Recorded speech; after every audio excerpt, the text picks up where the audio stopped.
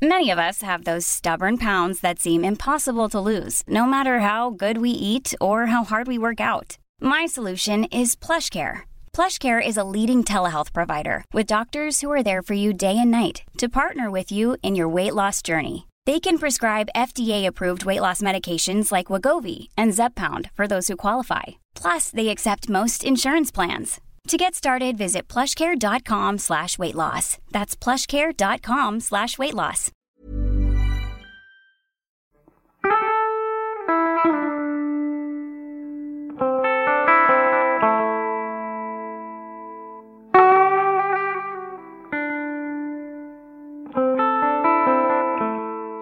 After real loss, life can become less scary. It's counterintuitive, but true more often than not. When we live through something that's not supposed to happen, or we fail dramatically, it can lift us into a new life. And then before too long, we're willing to fall down all over again, even when nothing is promised to us to do it. Pursuing a dream is electric and intoxicating, but it's expectations that are the thing that's going to come back and really haunt us. Hope and ambition, or sometimes even just simply loving someone, are our Achilles heels when we set out to manifest these wishes. So how do we lose a dream and then be willing to lose another one? I'm Leslie Feist, and welcome to Pleasure Studies, a storytelling project about our interior lives. Each episode holds up multiple stories to one light to get a glimpse at the common ground that's under our common struggles.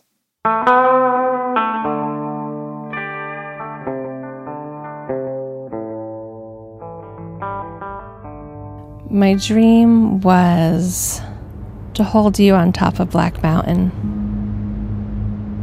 I always imagined myself winning that gold medal.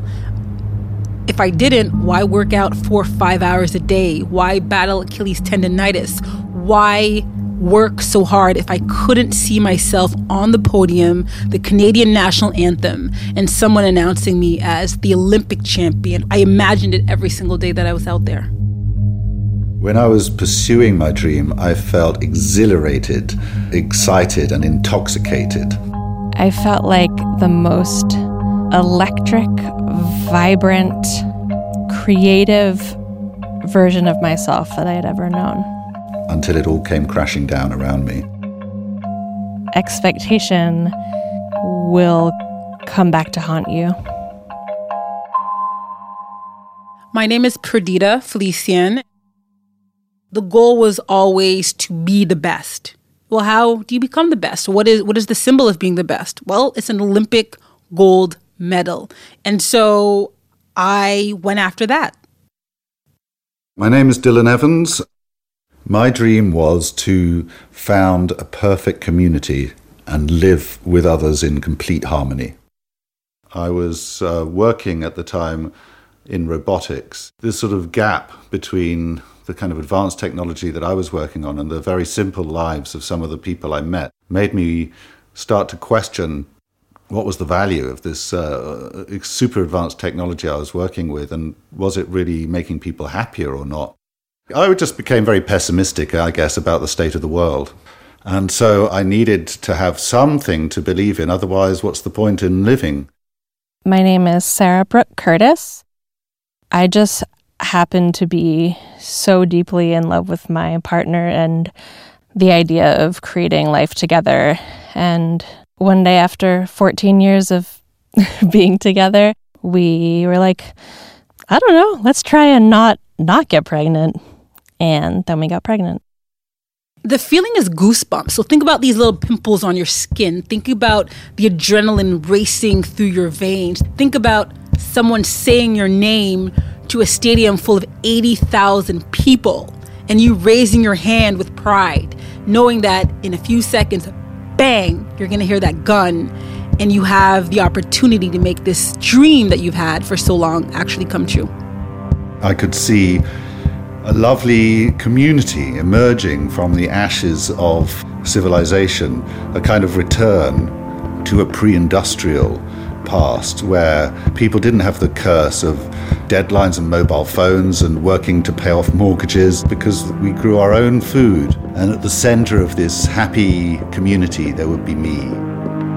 It was like, oh my God, I have this little seed inside of me now that's like eventually going to grow teeth and lungs and a heart. I think I was so enamored by it.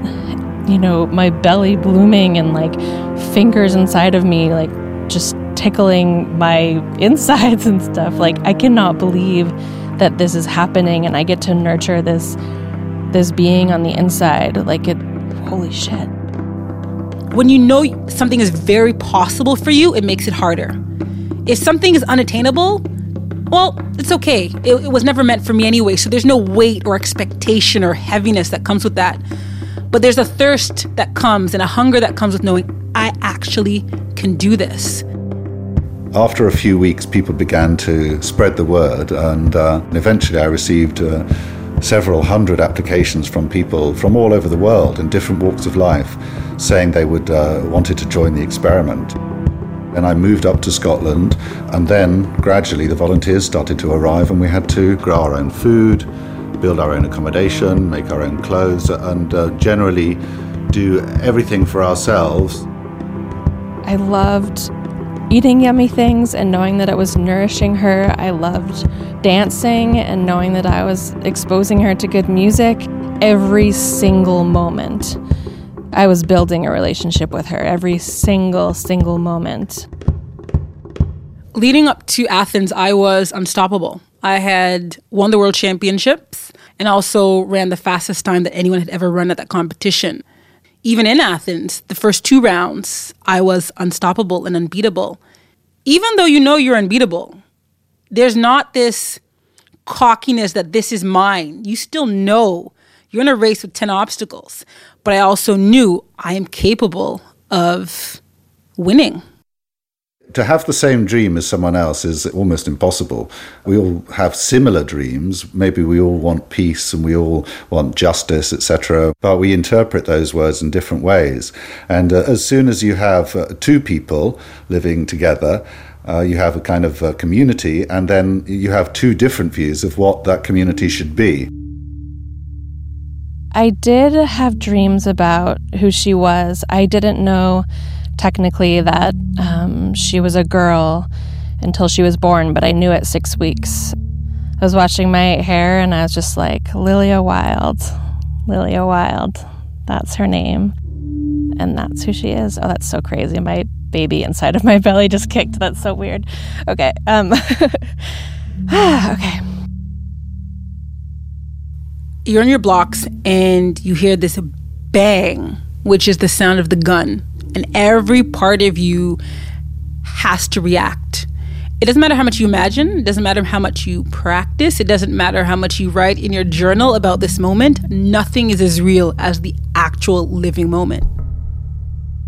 So even though the community that I had was very small, there were only 15 or 16 people there at any one time, we all had slightly different views, and some people had very different views. And so this vision of harmony that I had had thinking about this perfect community, very soon it met reality. I visualized the way that I would care for her, like sitting by the wood stove and feeding her and watching her laugh, and the way we'd kind of move through the world together. Everything you think's going to happen can get totally out of control. And when the starter said bang, my body reacted exactly like I trusted it to react, with everything it had. Everything it had was too much. And when I get to the first hurdle, I'm so close that my heel hits the first hurdle. And with that force and the speed that I'm moving forward with, it's like hitting a brick wall. And everything just stops. My momentum, everything, and flings me to the right. And before I know it, in less than 2 seconds, I have now collapsed onto the ground of the Olympic final, where I was the reigning world champion and the favorite. I remember waking up very early one morning at 4 o'clock in the morning, because we all slept in yurts, which are these old traditional Mongolian-style tents.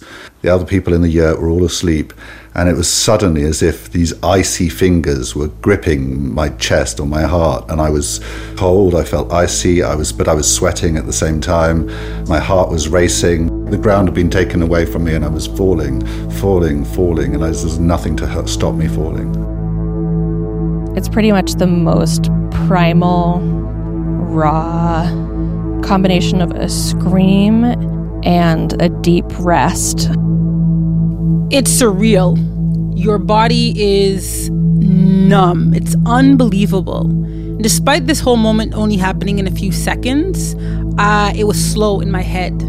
And the cruelty of the impact was that I could see the Jumbotron. So I had a full view of the race that I was just in, unfolding live, while I'm like a scarecrow against a fence, just laying back on this hurdle loop, which is now upside down. And I see this race running.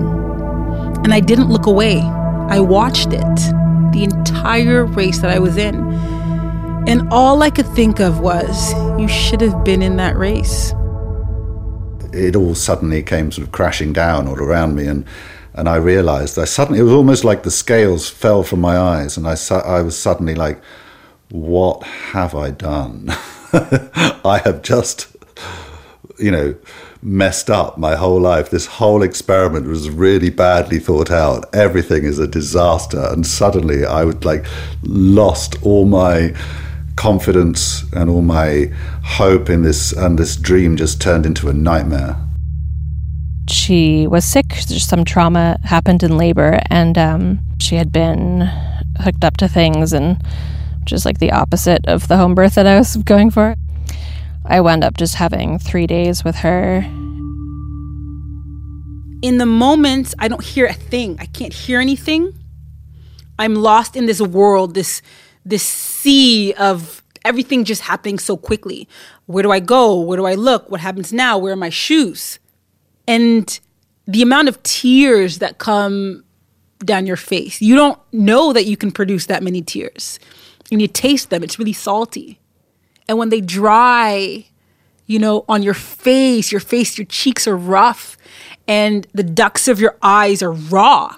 I tried to tell everyone that, this was a complete disaster, this experiment. It was going completely wrong. But by this time, they had all, in a sense, embraced my dream in their own different ways. And so it was only me who lost confidence in the dream. Everyone carried on their lives happily, and I just got worse and worse because I felt increasingly isolated. And eventually, I was detained in a psychiatric hospital. The day that we said goodbye to her, my husband, Ryan, he had asked the doctors, if when they took out the breathing equipment, if they could do it outside, so that if she had one breath, that it could be actual, fresh air. And the nurse just lay her across my chest, and immediately her skin turned this blushy pink, and it was kind of amazing. The nurse was like, do you see that? She might be on her way out, but she completely feels you,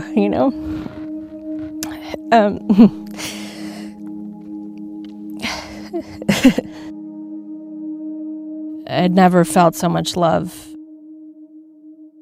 That moment for me will always be the one that got away. It will always be the one that got away. But it's okay. It's okay that it got away, because I don't think anything is promised to any one of us. And as a 36-year-old now, I can say, God, Pranita, the gold medal was the pursuit. It was all the lessons you learned about yourself. It was understanding that if anything drops you to your knees, you can get up. And I can live with never knowing what would have happened in that race if I had cleared the first hurdle. I can live with that. Because to me, all the treasures that have come from that is knowing that I have inspired young girls who come up to me sometimes with a poster that is 10 years old that I signed around that time. And they say, "You are my favorite athlete," or "You're my favorite person." That to me is my gold medal. 3 or 4 weeks after I came out of hospital, I packed up what little stuff I had left into my battered old car and drove off and left them there, and some of them are still there.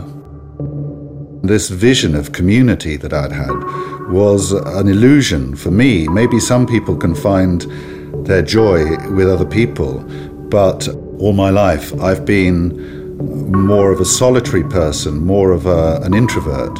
I was fighting against it. I was trying to prove, no, I can be sociable, I can be an extrovert. And that this attempt to create my own perfect community was my last ditch attempt to prove to the world and to myself that I could be like a normal sociable person. I failed. I failed, dramatically. Blame got in the way of my love for my daughter. I felt waves of anger, like, this is not supposed to happen. Children aren't supposed to die. This is not supposed to happen at all. What if someone did this, maybe something could have been helped if this happened, or why wasn't that person watching this? I felt like it was toxifying, making my blood toxic. It turned it into something ugly, and I didn't want it to be ugly. Being at peace doesn't mean it was never disappointing, that it doesn't prick my heart when I think about it, that when I look at my collection of titles and medals, that I wish that I had that one, but I'm at peace with it. I'm at peace with it because I know what I'm capable of. And a shiny piece of hardware isn't the only symbol of being a world-class athlete or a world-class human.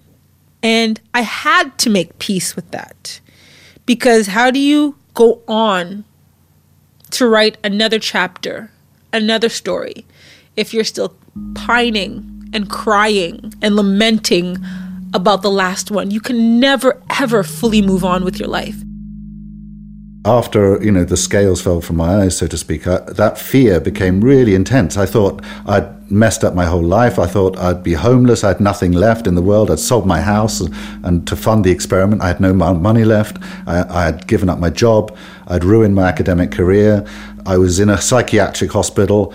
I thought, well, what's left? Nothing. How can I reconstruct my life after this? I was terrified. Every day was total fear and total anxiety. And it was almost like I used up all my fear, and then when it was gone, I didn't have any more fear left.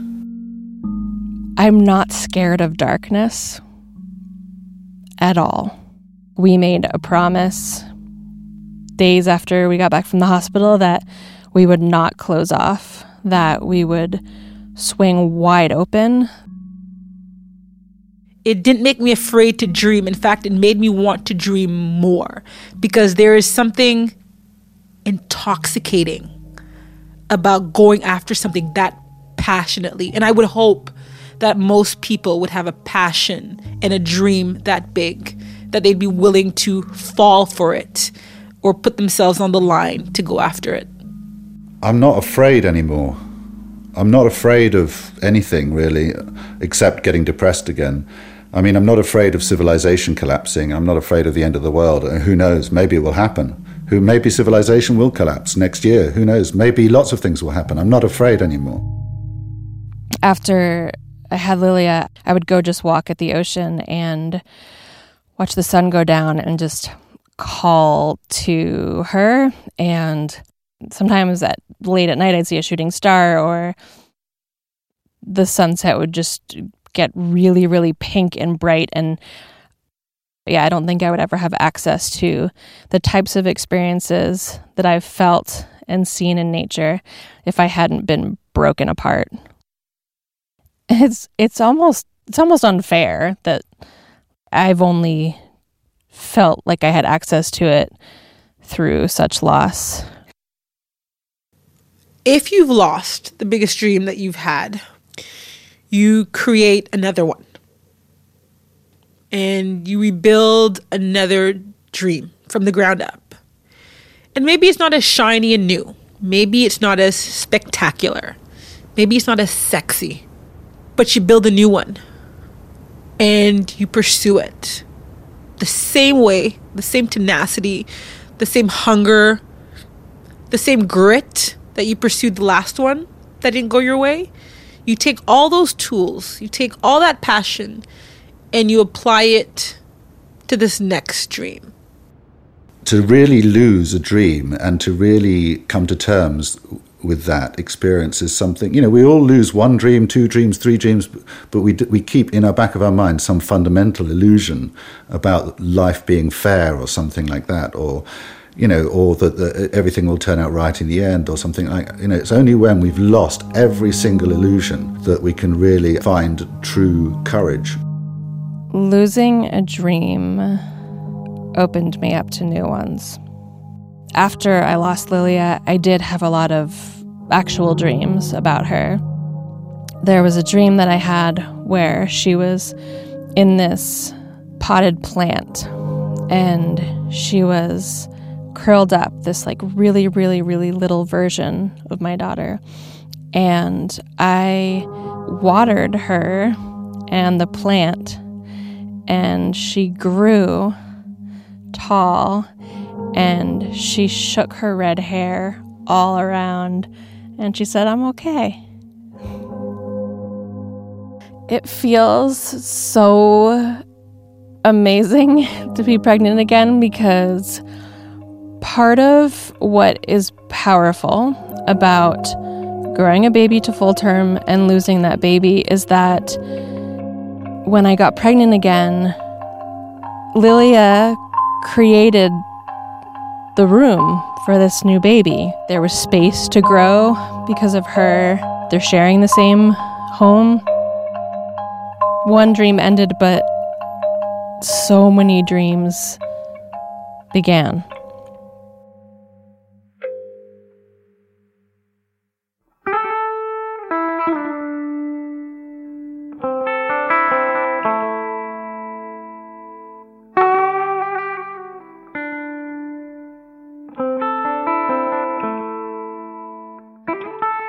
Lost Dreams was produced by Rachel Matlow and Veronica Simmons. Special thanks to Perdita Felician, Sarah Brooke Curtis, and Dylan Evans for sharing their stories. Score by Todd Dahlhoff, and the theme was played by Tony Shear. Pleasure Studies is executive produced by Robbie Lakritz and myself, Leslie Feist. Additional contributions from Andrew Whiteman and Elizabeth Barker, and is presented by Irios and Talkhouse.